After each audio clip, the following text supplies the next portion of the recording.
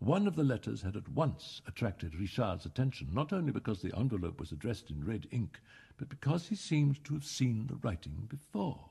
He opened the letter and read, "Dear Monsieur Manager."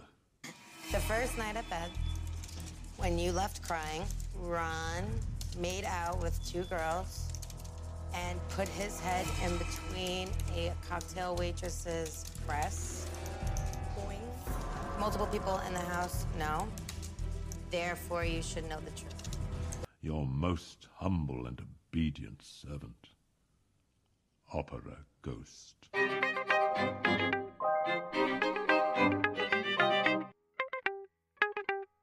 Yes. Okay. Amazing. We're here.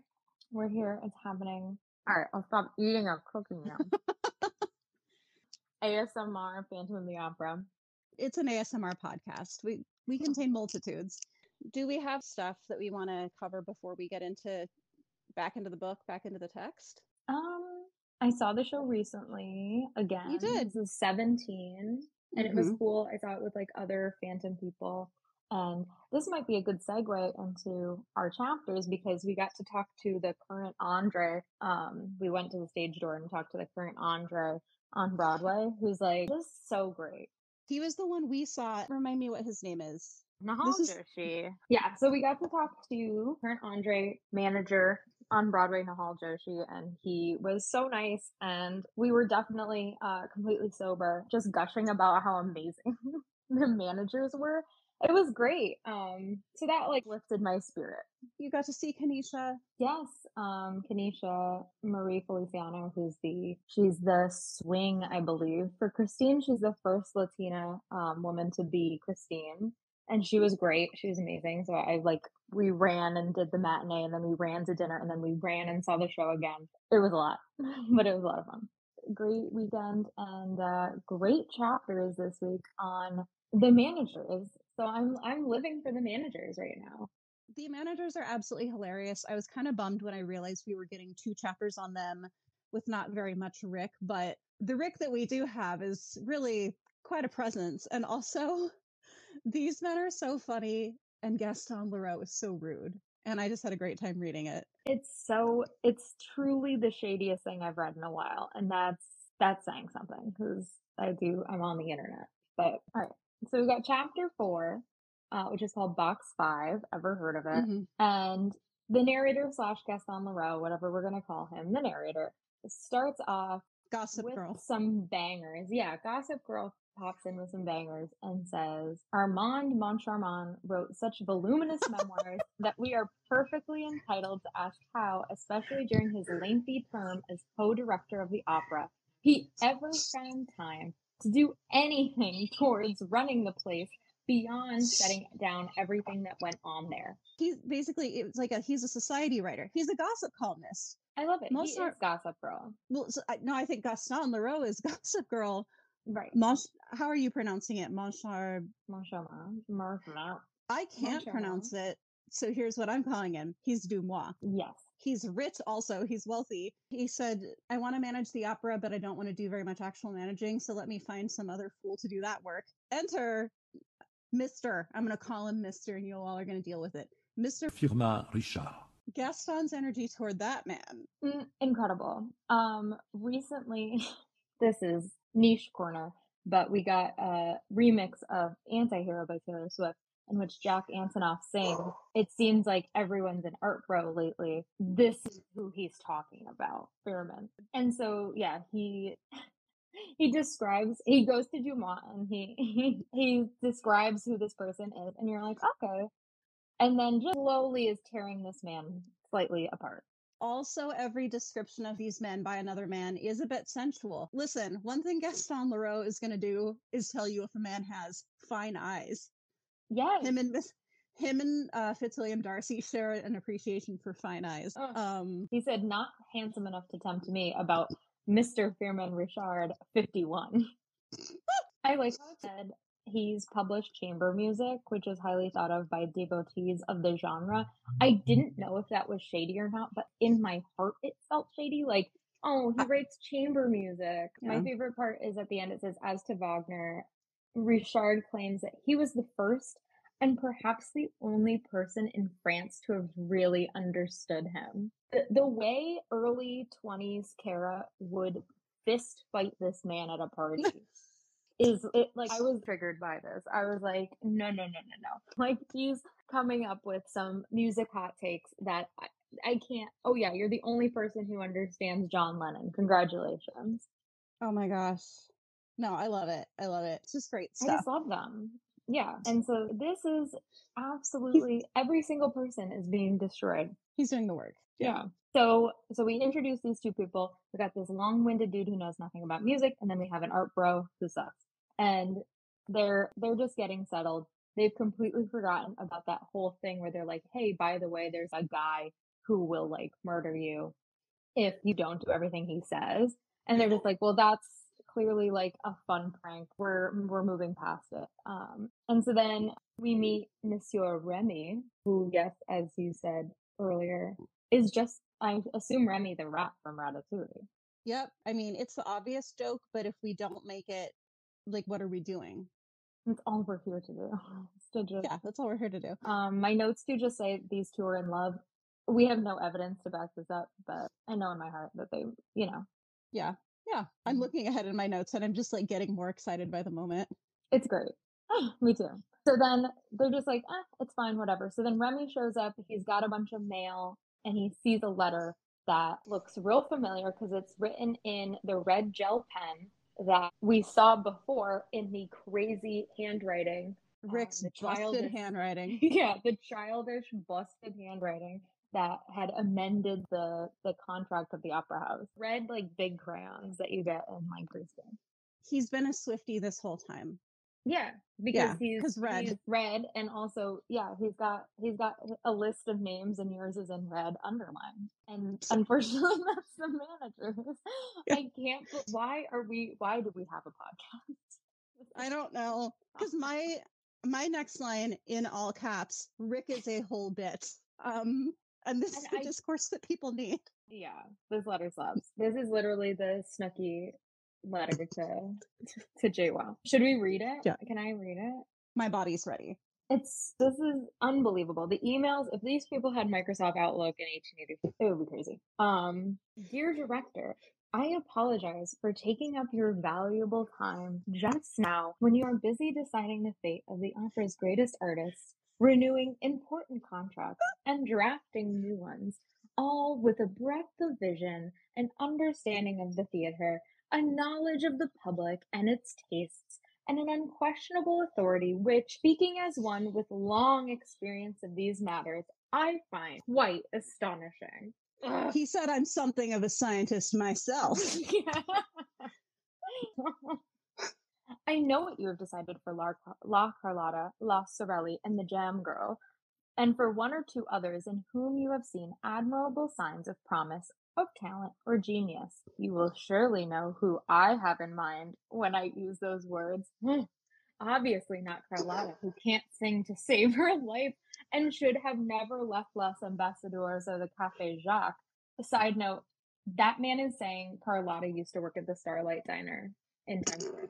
Simply, this is also the part in Notes in the musical where they're just like, oh, look, we got a letter. And then they're just reading it. And then like their voices like stop reading for a second because they're like, oh, this man's reading us to Phil.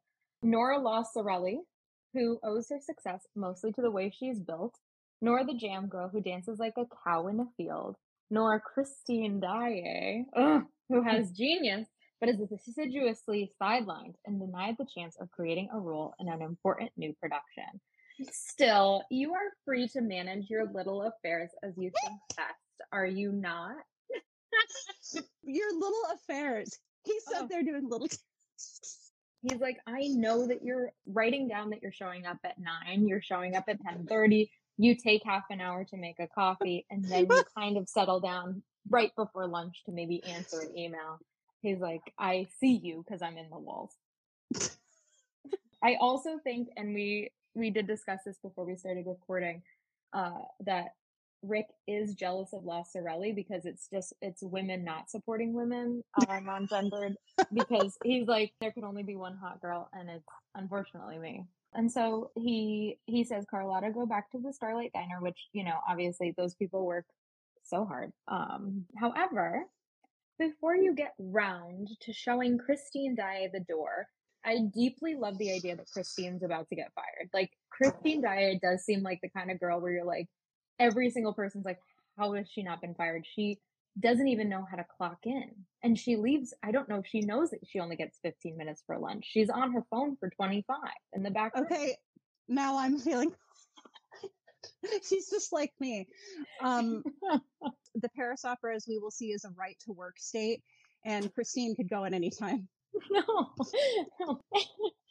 I also, like, you know, sometimes you read a book where, like, you know, oh, this manic pixie dream girl, like, she's so perfect and everyone loves her. Everyone's just like, Christine Daae is late to work every day, and it seems like she has not been spoken to about it. Like, I do like that she's not Sorelli, she's not Carlotta, she's just truly in the background. Like, she forgets her lunch 2 out of 5 days of the week. He says, however, before you get round to showing Christine Daae the door, I would like to hear her sing Cybele, given that she has not been offered the role of Marguerite despite her great success last week. I would be obliged if you do not allow my box to be used today nor the next few days, for I will not end this letter without mentioning how surprised I was the other day when I came to the opera only to be informed that you had left instructions at the ticket office that tickets for my box had been sold. I just think it's funny. How? He's like, I just wanted to, this was actually a cordial letter, and I do just think it's funny how I did notice that. I also like that he's like, please don't use my box for the next couple of days. His whole thing is like, never use it. So he says, my ultimate favorite line that I've ever seen, I have not taken the matter further first because I hate scandal. And that was a lie. This is a man who I believe had just crashed a dinner party dressed as death itself, but sure. Secondly, because I imagine your predecessors, Messieurs Debian and Poligny, who always treated me with consideration, had probably forgotten to mention my little eccentricities to you before they left. Little eccentricities. That is literally like, that's like when you're dating someone and they're like, oh, like, you know, I've been described as like high maintenance, and then you like, this person's a nightmare. This man's like, I just have a couple things that like are non-negotiables. It's like, I need $500,000. Let me finish this letter. However, yes. I have just received their answer to my request for an explanation from which it is clear that you knew all about my memorandum of articles and conditions, and that consequently you've been treating me with outrageous contempt. If you want relations between us to be cordial, don't start by evicting me from my box. I remain, sir, yours, etc., signed P of the Opera. The P stands for Paul. Outrageous contempt. He said outrageous contempt. And then ended with like, it's all good otherwise, though. You're a friendly neighborhood fan of the opera. He said, no worries if not. Now, these letters are accompanied by clippings from like some newspaper. Why did the former managers apologize to this man in the newspaper? And here I've written notes app apology, care of Vibe Check. Yes, this is a notes app apology, and they publish it in the newspaper. They say PFBO, Richard and Moncharmin have behaved unforgivably. We explained the situation, so like, because they were blaming them, the old managers, and made sure they received a copy of your memo of conditions. Respect. This is calling the teaching profession CYA, or cover your ass. And so they're trying not to die. So then Richard and Moncharmin walks in. They both got the same letter. And they're just like, they bust out laughing.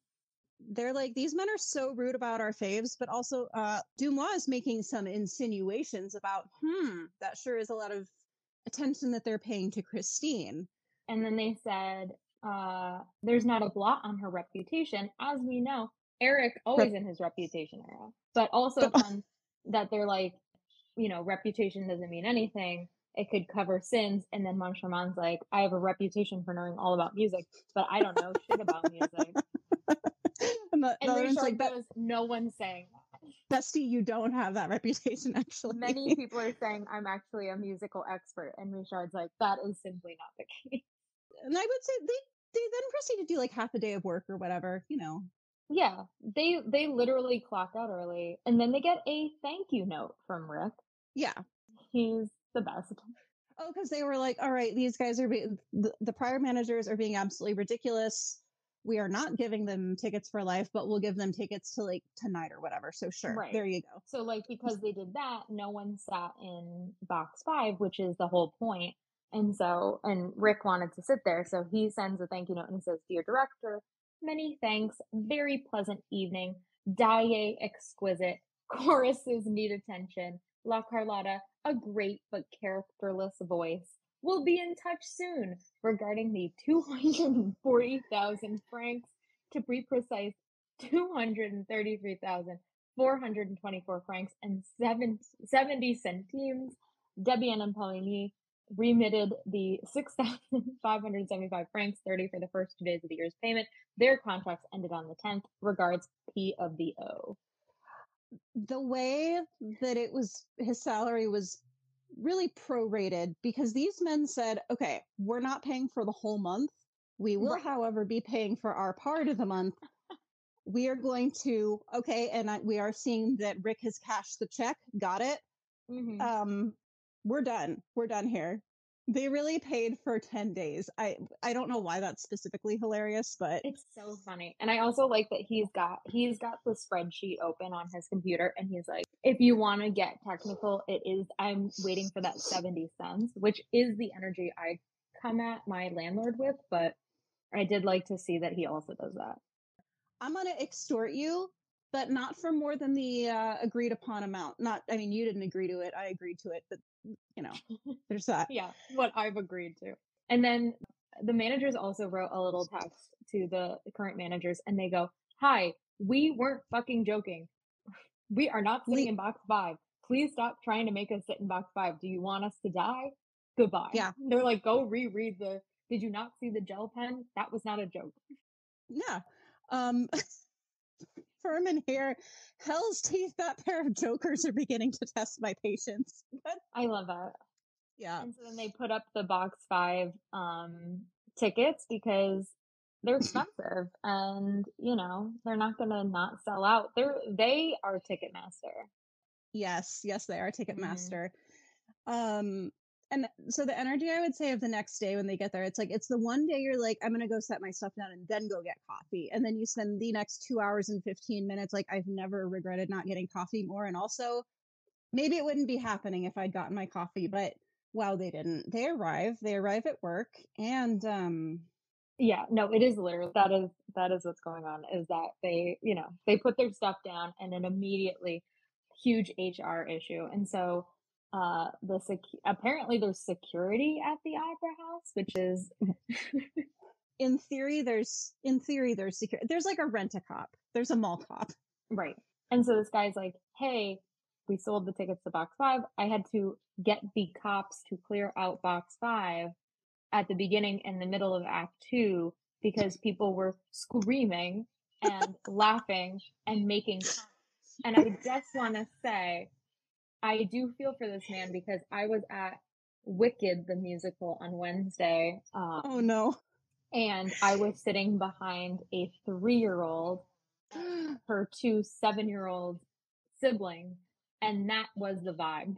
I almost said something, and I'm not that person, but it was crazy. They were just audibly talking and making comments the whole time. And then, like, finally, in the last, I kid you not, the last 10 minutes of the show, their dad goes, "Be quiet." And then they were quiet for the rest of the show. And I'm like, you couldn't have said that? No. Minute 1 of that? So, I have recently experienced loud laughter and ribald comments, so I Well, feel and them. remember the time we were at Phantom, and as the show ended, like, it was like we were in kind of the side of the mezzanine. It was coming to blows in the section next to us. Like, oh my god, people, which apparently the Majestic has been something of a fight club lately. I don't know. Like, there's people looking at their phones and going to the Old Navy website during the show. Apparently, nice. people are loud, but there was a brawl about to take place in the section next to us. So, Yeah, I that's guess, how Wicked was too. It was like people were like looking up the show during the show. And I'm like, Jess, listen, they'll yeah, explain it. we could say that they're honoring the energy of LaRoe, but they're not. They're absolutely not. Absolutely not. So then people are like telling them to shut up. So the me's of the 1885 are telling them to be quiet. And then Yeah. finally they got the usher and they couldn't control themselves. They were saying stupid things. They warned them to shut up. They heard laughing again immediately. People are like, it's coming to blows. And so Yeah. then finally they asked for a refund and then they would leave and they had to get ejected. Yeah. Herman's like, get this fucking guy in here immediately. What are we doing? Then we see Secretary Remy. We get a little bit more information about Remy the Ratatouille. And I just wanted to say that representation does matter. This man is just a 24-year-old underpaid personal assistant. And he's just so tired already. Yeah, I've noted here, Project Gutenberg doesn't care about Mr. Remy. Gaston Leroux says, know him. Yeah, I have also, he's 24. His work outfits are in point. He's got a salary of 24,000 francs, pound, whatever. 2,400. That's right, 2,400 a year, which, all right, we could check it for inflation, but since we're not scholarly, I promise it's not enough. Because they say he's doing the paperwork. He's handing the complimentary tickets. And I've worked in box offices. Like, fucking nobody is as annoying as people with complimentary tickets. He has to make small talk with people waiting to see the director. Oh my God. He has to visit the sick artist so he too can become, like, viral in the bad way. Right. And he can be dismissed without notice because he's not on the official payroll. And, like, perhaps we're missing context and this actually means he's a baller, like he's in the mafia or something. But for me, it doesn't sound like it's going great for him. No, this man, I just imagine like a skittish, like the guy who's always following Gaston around in Oh no. Yeah. Like, he's just like, but like not as fun. Like he's just miserable. But he's trying so hard. It's like, he can't, it's not an unpaid internship because he is technically getting paid, but not enough, man. Not enough. It's the stipend. It's the classic, you get a stipend at the end internship. It's just a nightmare. So he's bringing his coffee from home and like the managers are like, why don't you just go to Starbucks? And he's like, I'm so poor, please pay me more. That's exactly it. No. That is exactly it. So he shows up, so the security guy shows up and he's like, why were those people laughing so hard during this show? It's not that funny of a show. And they're like, I don't know. I guess they were talking about the dinner. They hit the Chili's happy hour like hard before coming to the show. Went straight to the show after bottomless mudslides. Exactly. So yeah, there's a voice saying this box is taken. It's very weird. And they're like already freaked out. Richard is like exhausted. Montramon is still laughing a little bit. The poor inspector, like he's so nervous that he does the nervous smile, and since Dumois is smiling, he thinks it's fine. Oh, it's not fine. Oh my God, I do that all the time too. And I'm like, I'm not laughing. I'm so uncomfortable.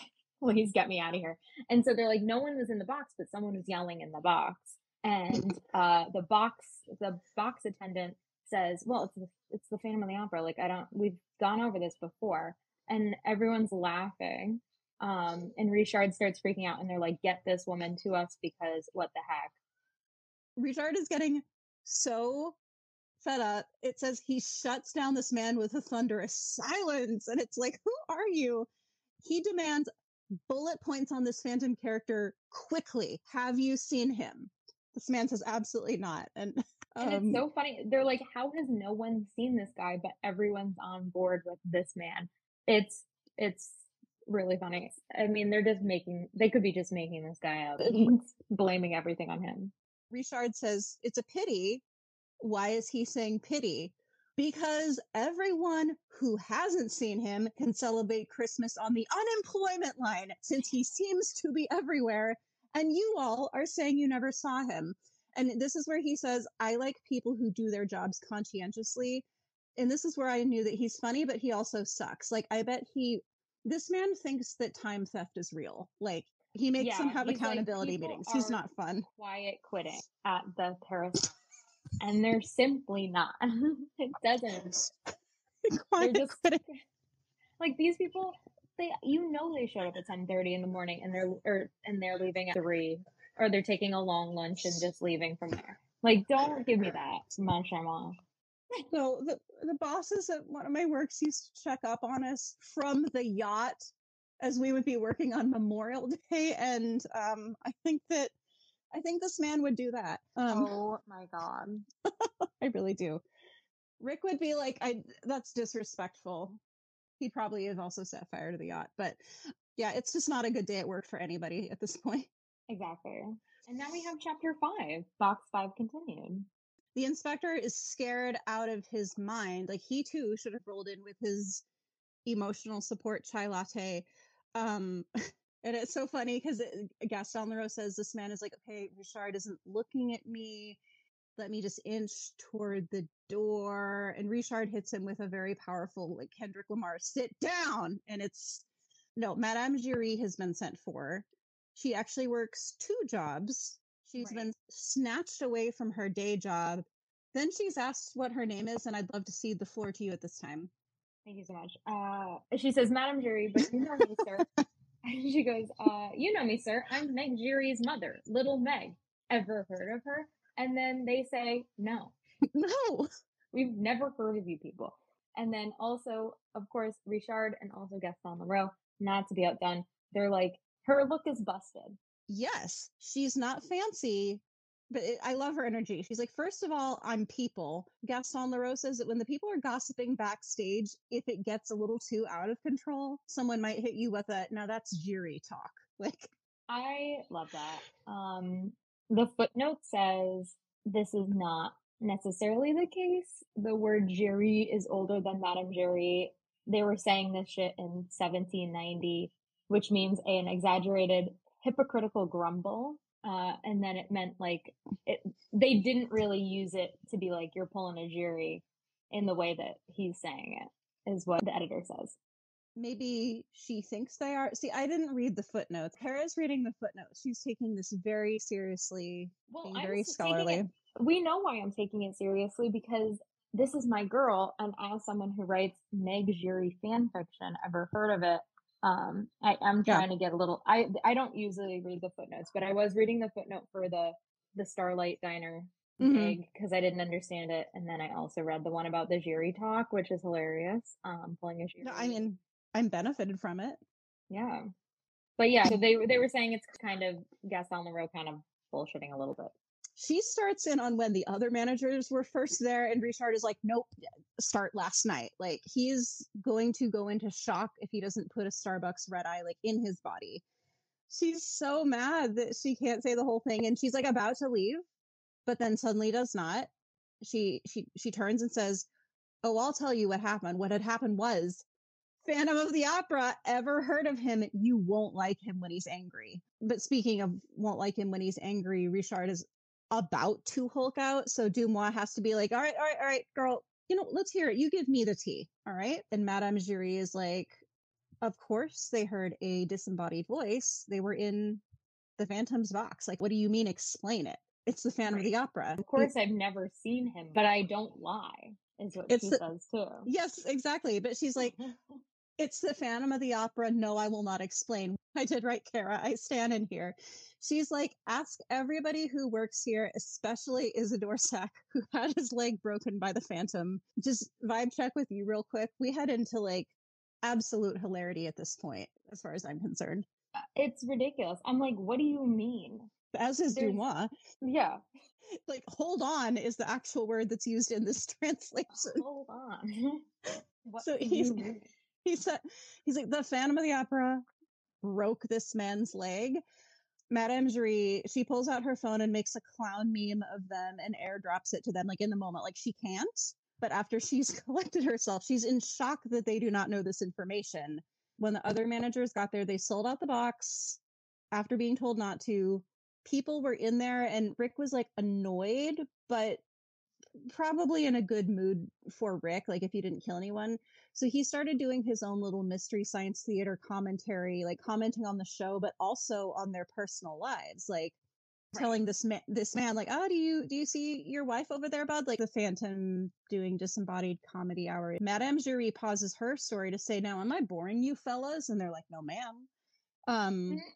She says that the Phantom hilariously directed this man's attention to his wife, having her hand kissed through the buttonhole of her glove, which is hot because I have watched Martin Scorsese's Age of Innocence. Now, right. The patron, this man, Madame Giry says, I didn't write down his name. She's like, now he was big and strong like you, Richard, big Paul Bunyan sort of a guy. Mr. Isidore was a very pre-super serum Steve Rogers, like Monsieur Dumois here, no shade. The patron starts absolutely beating the shit out of Isidore Sack in the box, and the audience is yelling, like, stop, you'll kill him, it is what we want. Isidore Sack did manage to get away. Dumois says, I actually did take offense. But so what you're saying is that the Phantom didn't actually personally break his leg then. Madame Giry is like, were you listening? Yes, he did. That man fell off the stairs because he was running so hard. Like, he's terrified of those stairs still. She says the Phantom broke his leg because he got that woman's husband turned so bad that the man then had to flee from the box, or else he clearly would not have fallen and broken his leg. And the managers are like, what is this Rube Goldberg-ass description for? No. Okay. You never saw him, but you have spoken to him, and he says, what exactly? She's like, well, asks for a footstool, and you had to text me about this. Yeah. He's like, I need a little footstool. And she's like, okay. And they're just like laughing their asses off because if he has like a little footstool, that means that he has like a little girlfriend who is sitting on the footstool, a little wife. Yeah, exactly. Like, and this is not a part I did a ton of research on, but it's clear even just from the way it's discussed in both versions that like it is absolutely out of the question that anyone other than a lady companion would be using the footstool. Right. That it's just not going to happen. So right. The managers men are so big and strong, they don't need to put their little feet up. Yeah, well, maybe Isidore Sack, but we don't know. Right. He especially needs to now that the Phantom's broken his leg, but not really broken his leg. But okay, so the managers are hollering with laughter at this. Remy feels safe enough to laugh. The security guard is like, nope, you fool me once. He can see that Madame Giry is like about to get very angry. She says, instead of laughing at the Phantom, you better get like Monsieur Poligny. He found out the hard way. She said, fucked around and found out. Yes. Found out about what? Asked Dumois, who, again, David Coward, thank you, had never enjoyed himself so much. They're just like crying, laughing, just like fucking with this lady. Yeah, like, found out about what? About the Phantom, she says. She's like, I remember it like it was yesterday, and they were doing... So she talks about some show, I don't know. Madame Giry at this point in the manager's office starts bursting out, and Dumois and the other guy are like, no, thank you. We know the show. Familiar with the work. She's like, I won't be silent, so she has to finish the verse. And when Richard it's like, we know it, then she's like, all right. So she had been watching the manager, like, observing the show, who then just gets up and sleepwalks out of the box, more or less. And like, in truth, the lyrics of whatever the opera were are about something bad's going to happen. And we can infer that Rick was like sexily whispering in this man's ear, like, something bad is about to happen to you too if you don't get out of my box. And I know that my voice is so hot that you think that you will like it, but here's the thing, you won't. She's done telling the story. She's looking around for them to appreciate her impact. And they are like, what does this have to do with him asking for footstools? And then there's footstool discourse. Like, Madame Giry says they have a routine. He generally arrives halfway through the first act. He does some little knocks. She clarifies, like, no, it is not a woman's voice. It's a very soft man's voice. Mm-hmm. He terrified her at first because she like went in the box and she could... Rick famously knows how to throw his voice, doesn't he, Kara? Oh, we know that he does. I also like that he like we've discoursed before about like him having a gentle voice and then like having his like evil when like, he wants to. Oh, it's great. Yeah. Also fun. This is fun discourse. I don't know if you remember when we joined the fandom, kind of ish at the same time. There was footstool discourse in the fandom, and like people were really like fired up. again, not an academic podcast, really can't speak too much on it, but yeah, like describing his voice as like soft and talking about a footstool, and then they're like, oh, is this ghost a woman? And like kind of blurring those gender lines is like also fun and spooky. I'm into it.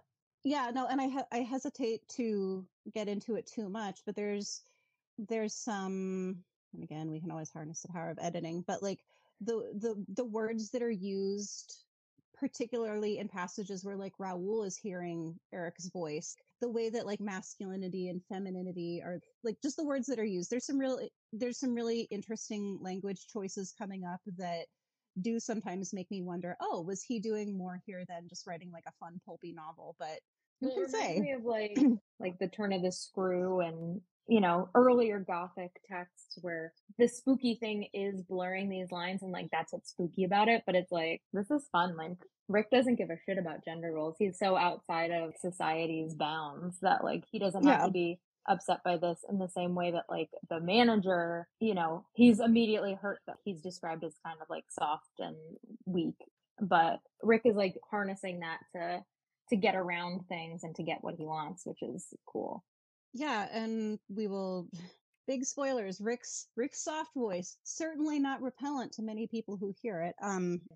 But then, and I didn't actually even put this in my notes, but there's not the text version, but this translation actually leaves some question. Like, if you've only experienced, I'm fumbling, it would be easy to make the assumption that Eric is simply in the box alone. He absolutely didn't bring a companion. He's involving props now to like flesh out the real life experience for himself, or he's just being goofy or something. I don't know, I'm not getting into what all he pays women for, but like, I don't think we actually know that he has no female companion in the box with him ever. Like, that's cool. I would like to be in his box. You could pay some lady to watch Act 2 of an opera with you and then leave. Like, I don't know. Does that make any sense? Yeah. Yeah. What is he using the footstool for? And then jumping ahead a little bit, she says it's for his lady. I've never seen a lady, but sometimes I see like flowers left behind, or like a fan one time was left behind.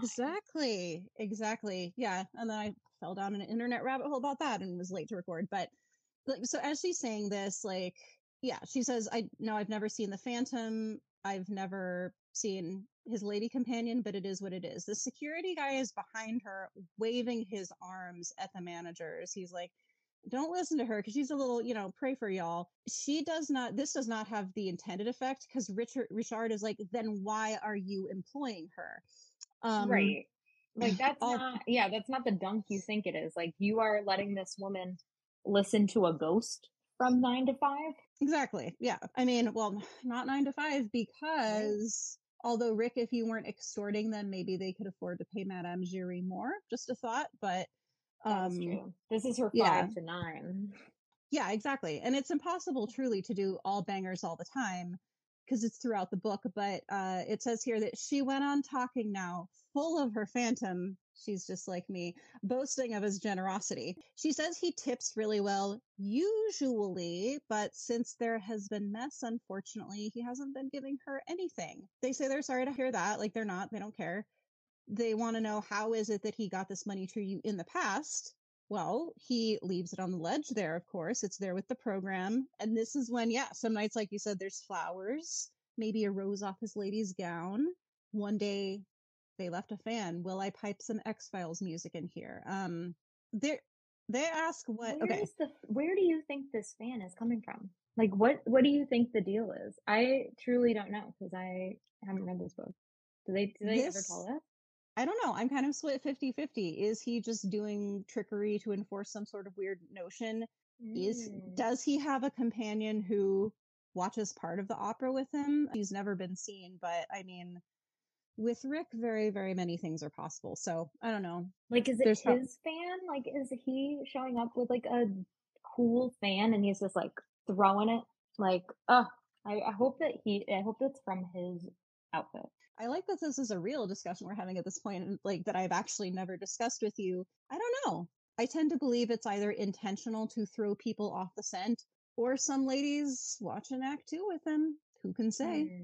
This also makes me think of like, is he stealing shit from like Oh, Christine or something? And he's like holding on to it and like pretending like she's watching the opera with him or something. Like, is there something like that going on? I don't know. Don't tell me.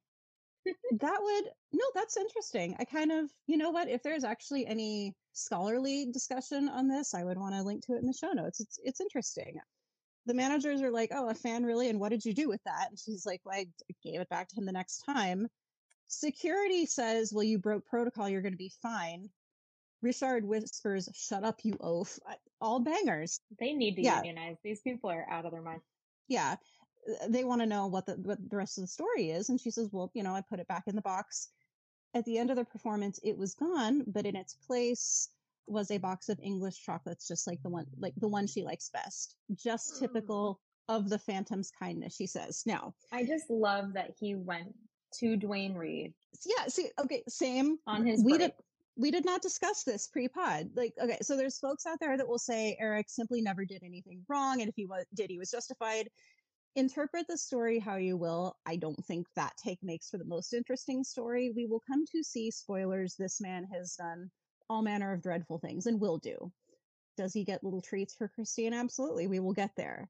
But the ways in which we, almost as an aside, are reminded, like, Eric is a person, Christine is a person, Raoul is a person. We all do mundane shit. What a weird thing for me to monologue on, but the phrase just typical of the Phantom's kindness is probably something that would get a big laugh considering the things he is more famous for. But like, he could just give this woman money. He could always give her money, but he determined that something that she really enjoys, that by other clues were given, she probably doesn't have that often, by the way she speaks on it, however brief, it sounds like it meant something to her. Like, she just finished saying he hasn't been tipping her since the mayhem. Is he going to the store to get them for her? Did he pay someone to get them for her? Effort was put into that. Like, this reads to me like he was touched by the return of the fan, and she was touched by the gift of the chocolate. I don't know, these very small human interactions in this otherwise often buck wild, larger than life story, for me, they support the larger point, which, spoilers again, like, this was just a dude, a person like anyone else. It excuses nothing, but he's deeply human, and this is in there, and I like that. Yeah, it's like even the notion that he's getting flowers for someone, or even like that he went and got flowers even if no one else is in the box with him, but like he's trying to like, I'm gonna go get the popcorn when I go to the movies. Like, he's trying to be like a regular, what do people do when they go to the opera? And then the chocolates are kind of like a gesture Actually, to like another human being. yeah, bringing props with him. It would be easy to write something like that off as just very creepy and sad and delusional. However, have you seen the movie The Artist? The black and white one, the Yeah, silent one, yeah. the one that now everyone makes fun of how it won Best Picture because it's a love letter to Hollywood. But like, in the beginning of it, there's a part where, I don't know, that guy's coat is like hanging up on a sort of moving mannequin sort of thing, and she's like doing a little dance with the coat and like wrapping its arms around her. And because she's very pretty and this is like a charming, happy story, we don't see that as like, pathetic. It's a bit bittersweet maybe, but I don't know. Maybe this is just Rick doing that sort of thing. But so they tell her she can go. The managers have had absolutely enough of Madame Jury for this day. She does go, though not without, Gaston Leroux tells us, a certain dignity that she always retains. They tell the security guy after Madame Jury has left that Madame Jury is fired. Then they tell him that he can go, and since he's pretty with it by this time, he's like, dude, no, please no. And sure enough, after that, he's fired. And then together, the managers are like, next time on Serial, we're going to check out Box 5. Literally, next time on Serial, we're going to check out Box 5. I'm excited. Wonder what we're going to find there. Probably literally nothing. So, prediction corner with Kara, how are you feeling? I'm feeling great. I don't think we're going to find anything. I don't think that the managers are going to be the ones to crack this case. I think we're going to eventually Miss Christine V. Daae is going to show up, and we're going to get more information from that. But I miss her. I want to know more about her. Yeah, I'm enjoying this a lot more than I thought I would. Not that I thought I wouldn't enjoy it, but I've read it a bunch, so I didn't expect to enjoy it quite this much. How so far has it lived up to like what you expected. It's cool. I think unfortunately, like audiences reading the newspaper in 1885 probably had about the brain space that I do in 2022 of like I have no attention span. I was reading it today and I was like, all right, when is this over? And then in the next page it was over and I was like, okay, cool. Like Right. thank you, Gaston. He's keeping it moving. He's keeping it very short. He's keeping it very like, here's the thing that happened. Like he's like stringing you along in a very purposeful way that I think is smart of him because he knows his audience is like probably just like regulars. And like as a regular, I appreciate that. Yeah. No, and this is my first time reading it through with paying so much attention to these little details. Like obviously we know the larger plot of the story, but good job, Gaston Leroux. I think it's going to be a hit, is what I'm saying. I think so. I think it's gonna be great. I think this story could really go places, you know? I think so. Trying to think how we should end. Any last thoughts? I did my prediction corner. No, just we have a segment. I thought we could do a segment called See Him in All Things, where we uplift parts of culture that remind us, you know, of the Phantom and of Eric. I know we both want to watch the movie Tar pretty soon because that sounds like we're gonna see Rick in all things. Yeah, even as portrayed by Cate Blanchett. So, yeah. I'm watching The Crown. I feel like he's not in The Crown, but someone brought up recently on our mutual Discord server that Daniel Day-Lewis is literally Rick. And so I've been looking at pictures of Daniel Day-Lewis with his sleeves rolled up it's just like for health and wellness. So, you know, get Daniel Day-Lewis back from being retired from acting and then put him in a Leroux. Leroux. And then he's going to say no because my last film was Phantom Thread, which I mean, we can make jokes, but people who have arguably less brain rot than us have said, this is a very Phantom adjacent story, not just from the title, but like he's a controlling perfectionist man who is also very gifted at what he does. He's a fucking nightmare. I mean, he looks like Daniel Day-Lewis, so there's that, but yeah, Phantom Thread, Tar, just really lifting up movies about charismatic, dreadful people. We love to see it. We love to see it. And there we go. I'm excited for next week. You were saying it's jam-packed, this next chapter? The next chapter is called The Magic Violin, and I will just say that when I read it after a couple months after seeing the musical, this was the first chapter that had that kind of spellbinding effect that you get when you're reading something really exciting to you for the first time, like as a child. And it's just really it's really putting you in the story. It's the chapter that had the most that I recognized from the musical to me, but also just, I don't know, the magical elements of the story really, really started to work on me there. So I'm so excited to talk about it. I'm excited. All right. Should we end on a song? No. I mean, I might play a song, but we'll end on everybody manifest those closing night tickets. I know. You're in my thoughts. I mean, we're gonna be fans of influencers, but you know, simply hasn't come through yet. It's gonna happen. Yeah. Oh my god. All right, I'm gonna finish recording. Bye. Bye.